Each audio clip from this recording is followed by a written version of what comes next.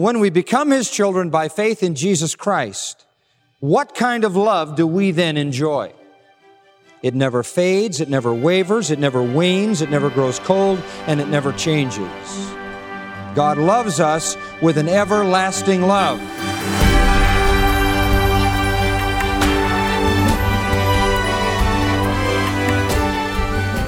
It's talked about, written about, and sung about a lot. People spend tremendous amounts of their time and energy trying to find it. What am I talking about? Love. The Bible also says a lot about love. In fact, it says the way you love shows the world that you're a Christian.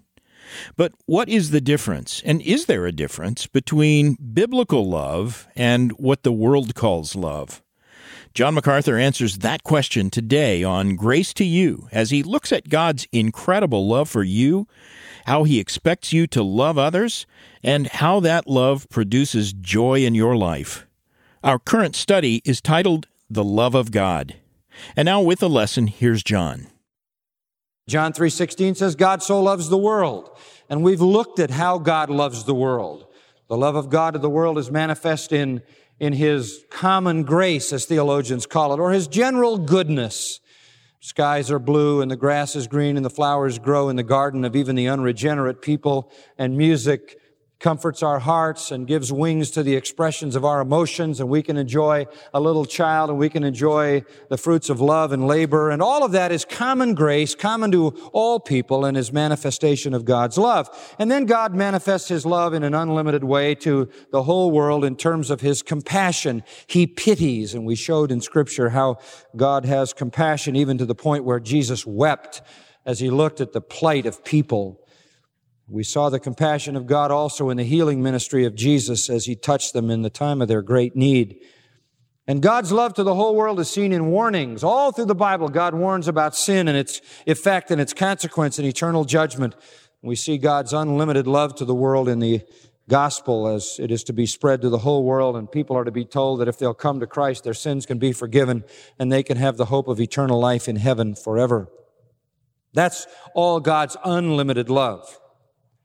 Now, when we become His children by faith in Jesus Christ, what kind of love do we then enjoy?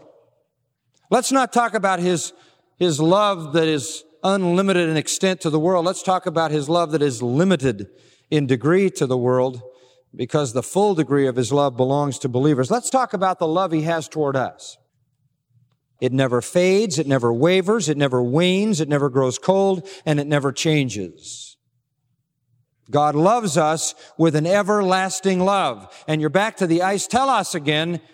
Jesus, having loved His own who were in the world, loved them to the eternity. It is a love that will never die, never grow cold, never diminish, never fade. A love from which we can never be separated. Nothing can separate us. Nothing, not death, life, not anything angelic, not anything in the present, not anything in the future. No thing that's created, and everything was created except God Himself. Nothing in existence can separate us from that love. He loves the world with a temporal love. He loves the world with a love of compassion, a love of goodness. He loves them enough to warn them. But that love is bound by time, and when time ends for them, so does that love. And they enter into hell and judgment. But His own who believe in Jesus Christ and have come to Him in repentant faith, He loves them with an everlasting love that cannot ever be broken. Look at Ephesians chapter 2, and let's see another passage that defines for us the character of this love. Ephesians chapter 2, some more reminders that I know you're familiar with. Verse 4. And here Paul uses the same term that John does, His great love with which He loved us. Everything starts out of God's love. This great love with which He loved us. And then he goes on to define this love. He loved us so much that even when we were dead in our transgressions, and there again is that emphasis on having loved us when we were not worthy, He made us alive together with Christ. By grace you have been saved. He loved us first of all. He loved us in our transgression. Out of that love, He sovereignly made us alive together with Christ. That is, He placed us in Christ by our faith in Christ. We were placed on the cross spiritually. We died with Christ. We rose to walk in newness of life, so that He literally dealt with our sins and gave us new life through grace. Verse 6, He then raised us up with Him. We came out of the grave with Christ. We are now seated with Him in the heavenlies in Christ Jesus. What does that mean? That our real home is in heaven, that our real life is in a spiritual dimension that is beyond this world. That's what He did for us. He loved us so much that even when we were dead in our transgressions, He made us alive with Christ through grace. He raised us up out of the grave to walk in newness of life. He seated us permanently in the heavenlies. That's now our home. That's our abode. That's where our life is. And why did He do this? Why would He save dead sinners? Why? Verse 7 gives you the reason for all of it. In order, and that's a purpose clause, for the purpose that in the ages to come, that's through all eternity, He might show the surpassing riches of His grace. How's He going to show the surpassing riches of His grace toward us? In kindness. What? What does that mean? That means God saved us when we were dead in our sins so that He might be able forever to show us His kindness. That's astounding.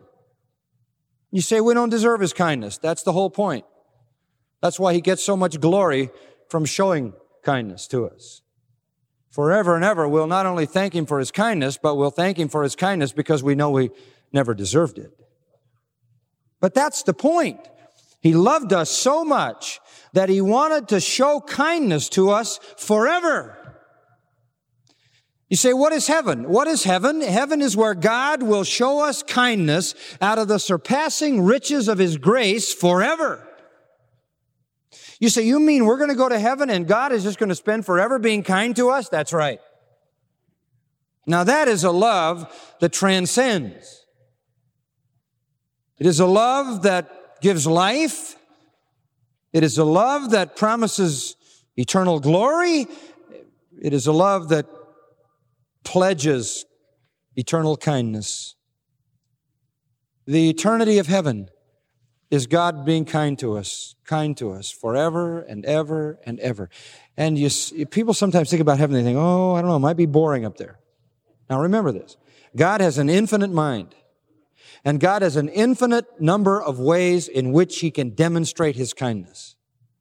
And so eternally, we will just have exploding on us one experience of God's unsurpassed kindness after another, no two of which would ever be the same. That's how much He loves us, while we were yet sinners.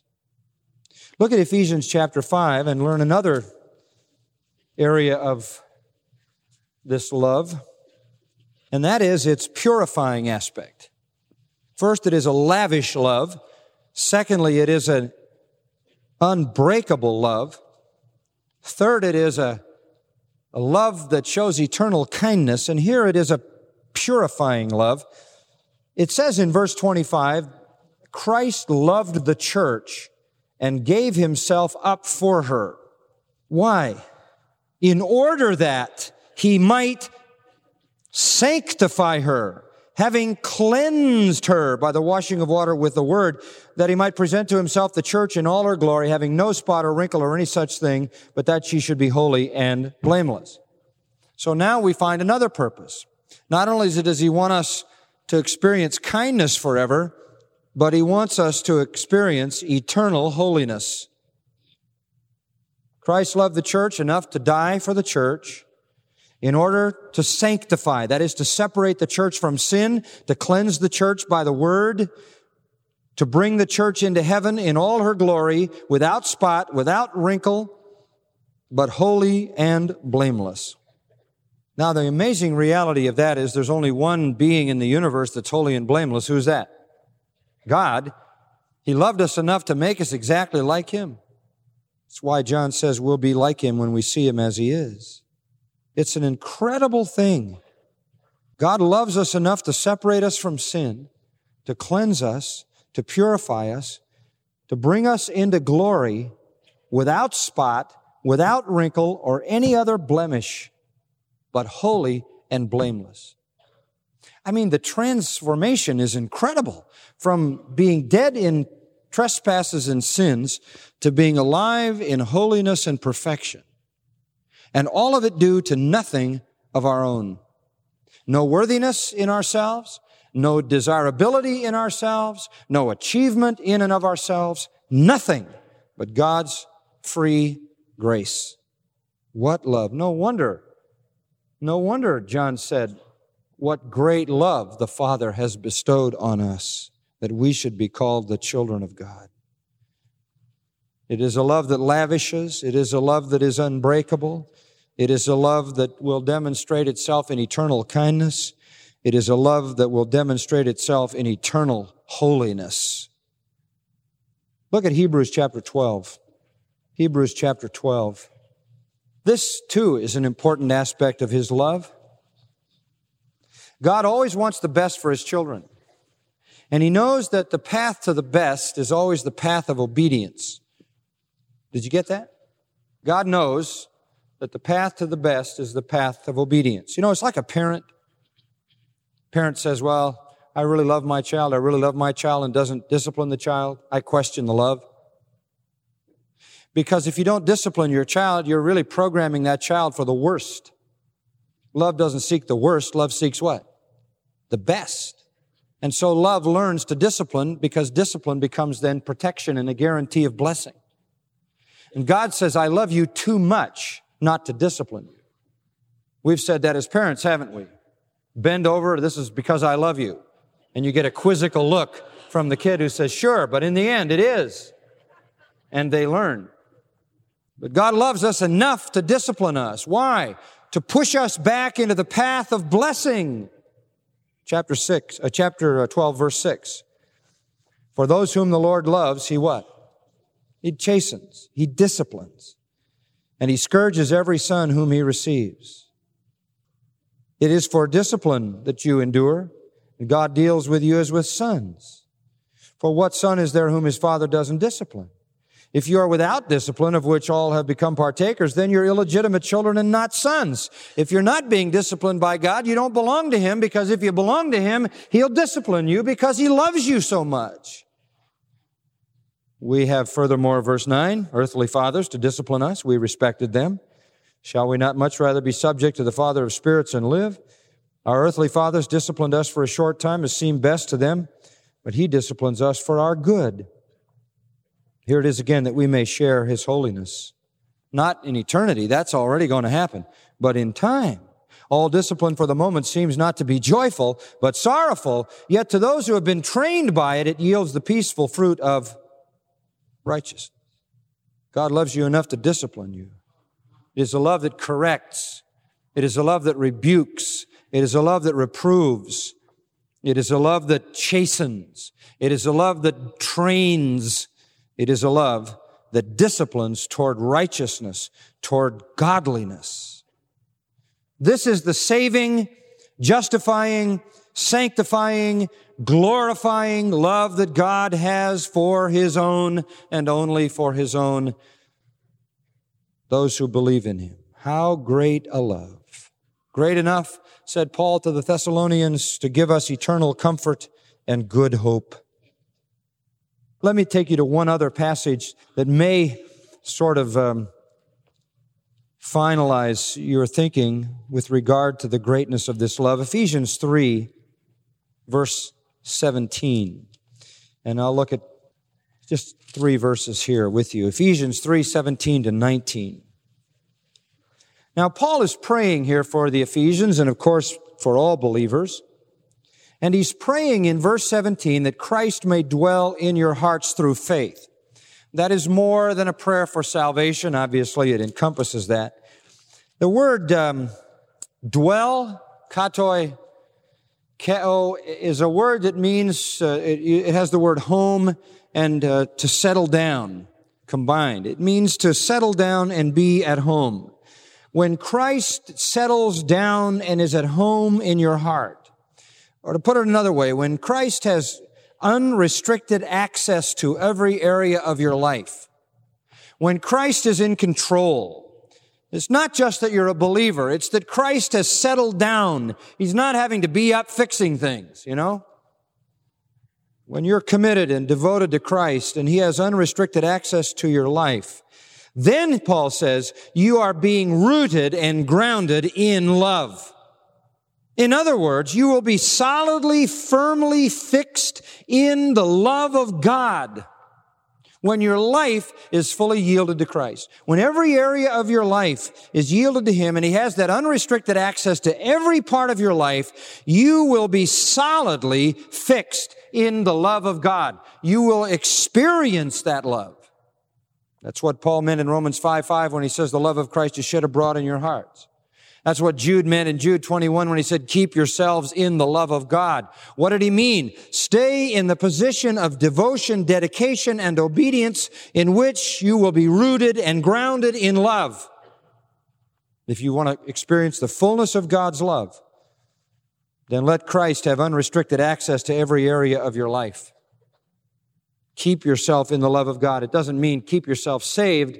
It means keep yourself obedient and devoted to Christ so that you are feeling the full benefits of God's great love.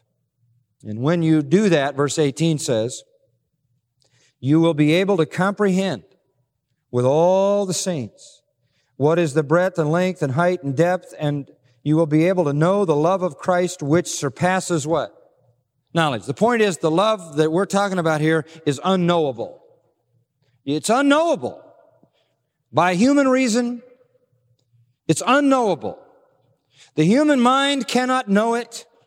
The unregenerate can't know it. It is incomprehensible. It surpasses knowledge. But you can know it, he says.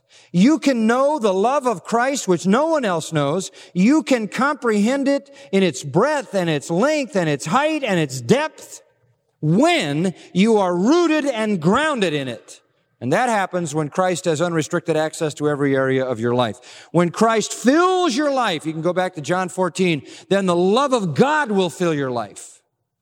When Christ has every part of your life, then the love of God fills your life, and then you will comprehend it. The point is, you can only comprehend it when you've experienced it. It reminds me of Louis Armstrong, the great jazz trumpeter, who was once asked to explain jazz, and his classic answer was, man, if I got to explain it, you ain't got it. Now, we understand that love is a little like that. If I have to explain it, you ain't got it. But the love of God shed abroad in our hearts through Jesus Christ by faith in Him, if I've got to explain it to you, then you're not experiencing it.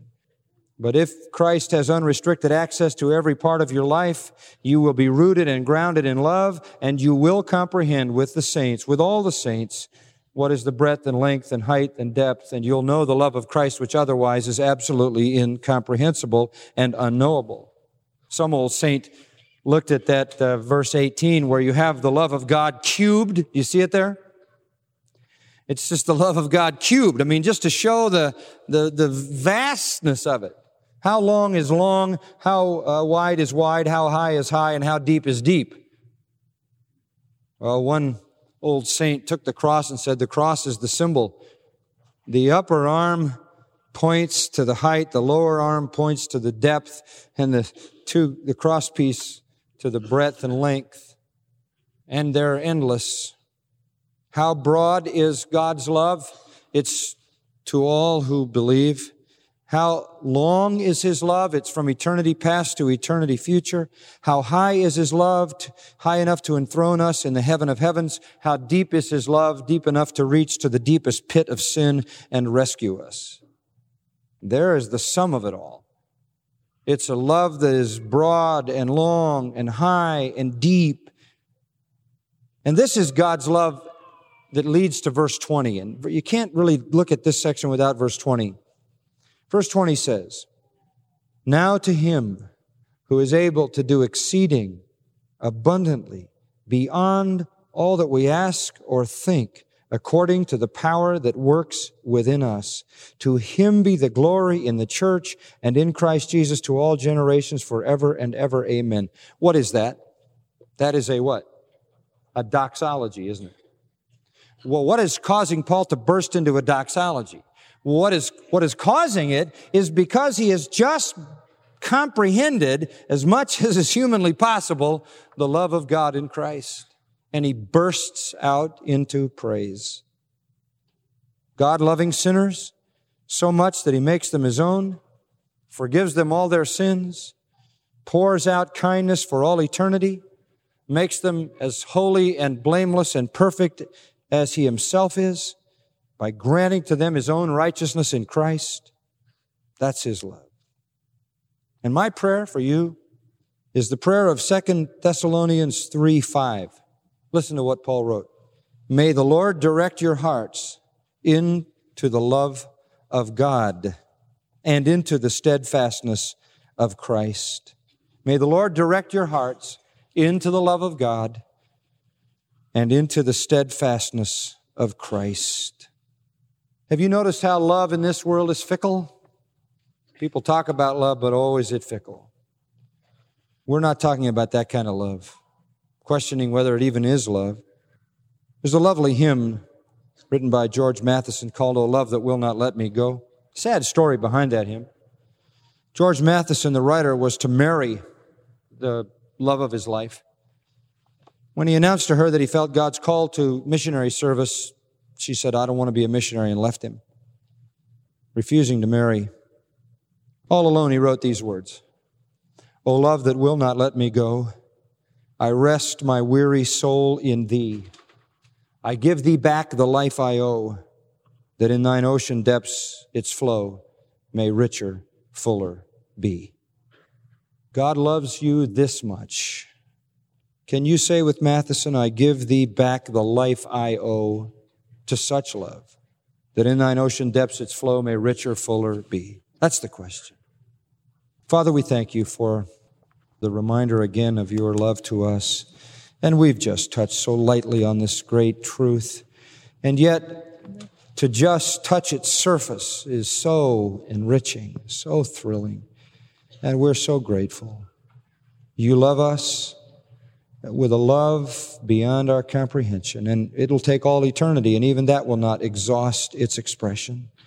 Thank you that while we were yet sinners, you loved us enough to send your Son to die for us. We pray for those who may not know Christ, those who have no knowledge of this love, who are loved in a temporal and temporary sense, but will feel the wrath of your judgment someday if they don't come to Christ. Father, may you draw them to yourself. May you draw them to Christ. Like the prodigal, may they see their sinful condition and come to you, believing in Jesus Christ as the one who died and rose again for them, that they might have life. For those of us who are Christians, may we keep ourselves in the love of God, as Jude said. May we be so devoted to Christ that he has complete access to every area of our lives, so that we might comprehend the greatness of this love and bask in its glories. And may we, even today, Lord, realize that when we love you as we should, we will love one another. We know that that's the fruit of this love. That's the result of this love. Because God loves us, John says, we ought to love one another. But it all starts with you loving us. May this be a day in which we express our gratitude for such love. In our Savior's name, amen.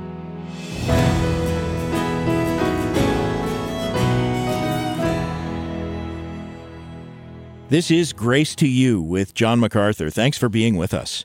John is a pastor, author, and chancellor of the Masters University and Seminary. Today he continued his current study on the love of God. Well, turning our thoughts from the love of God to the love demonstrated by God's people, John, you've spent 5 decades pastoring a church and encouraging your people to love and to serve one another. And I know there have been challenges along the way. So what have you found to be particularly helpful for fostering biblical love among the congregation? Looking at a church over a half a century, I can tell you the most manifest characteristic of people who have been half a century under the Word of God is not the sound doctrine, it's love. It's love from a pure heart. The goal of our ministry, the apostle said this, is love from a pure heart. That's what you're after. You would assume, I suppose, if you didn't know Grace Church and you came for the first time, that 50 years of teaching the Bible, these people would, be like a lot of little theologians running around spouting Bible verses and being able to explain every doctrine.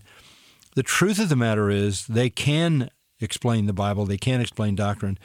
But the first thing you would run into if you came to Grace Church, and you can validate this by just coming, you're going to see people who love. And they love the Lord, and they love each other. That is the mark not only of obedience, but it's the mark of sanctification. You can be obedient as a young believer. You can be obedient the first day you're a Christian. You can be obedient the first year, 2 years, 3 years. If you've been a believer for 10, 20, 30 years, your obedience is more consistent because you're more sanctified. And the more consistent obedience is a manifestation of the work of the Spirit in sanctifying you. And inevitably, it shows up in how much you love. Real sanctification. So it should be true, and I've seen it true. Half a century of teaching the Word of God produces people who know the truth, but who love the God of the truth, and the love of God is manifest from their hearts to all the people around them, so that the goal of ministry is love from a pure heart. It isn't even to satisfy, and this needs to be said, we're not trying to make people happy with themselves like mega churches today. We want to make you feel good about yourself. No, that is not the goal of sanctification. That is not the goal of ministry. The goal of ministry is for you to lose your life in loving someone else. Wow. And of course, friend, to truly minister God's love to others, it requires that you understand God's Word, and that you are obeying the Word, and that you are equipped to communicate the truth of Scripture accurately. For excellent help in that, let me recommend you pick up a copy of the MacArthur Study Bible. Order yours today. You can order by calling toll-free 800-55-GRACE or by visiting our website, gty.org. With about 150 maps and charts and timelines, and in particular 25,000 notes written by John, the Study Bible explains virtually every passage of Scripture. It's a great gift for any student of God's Word. You can order yours in the New American Standard, English Standard, or New King James versions of Scripture. And again, to purchase the MacArthur Study Bible, a library of Bible study tools in one volume, call 800-55-GRACE or visit gty.org. And for even more ways to study God's Word and take in biblical truth, head to gty.org. There you can download John's entire sermon archive for free. That's 3,500 messages from over 5 decades of pulpit ministry. You can also supplement your daily Bible reading with 3 different devotionals, or you can find helpful articles on the Grace to You blog. And the sermons, devotionals, and the blog, all of that and much more are free at gty.org. Now for John MacArthur, I'm Phil Johnson, encouraging you to be here tomorrow when John continues his study, The Love of God, with another 30 minutes of unleashing God's truth, one verse at a time, on Grace to You.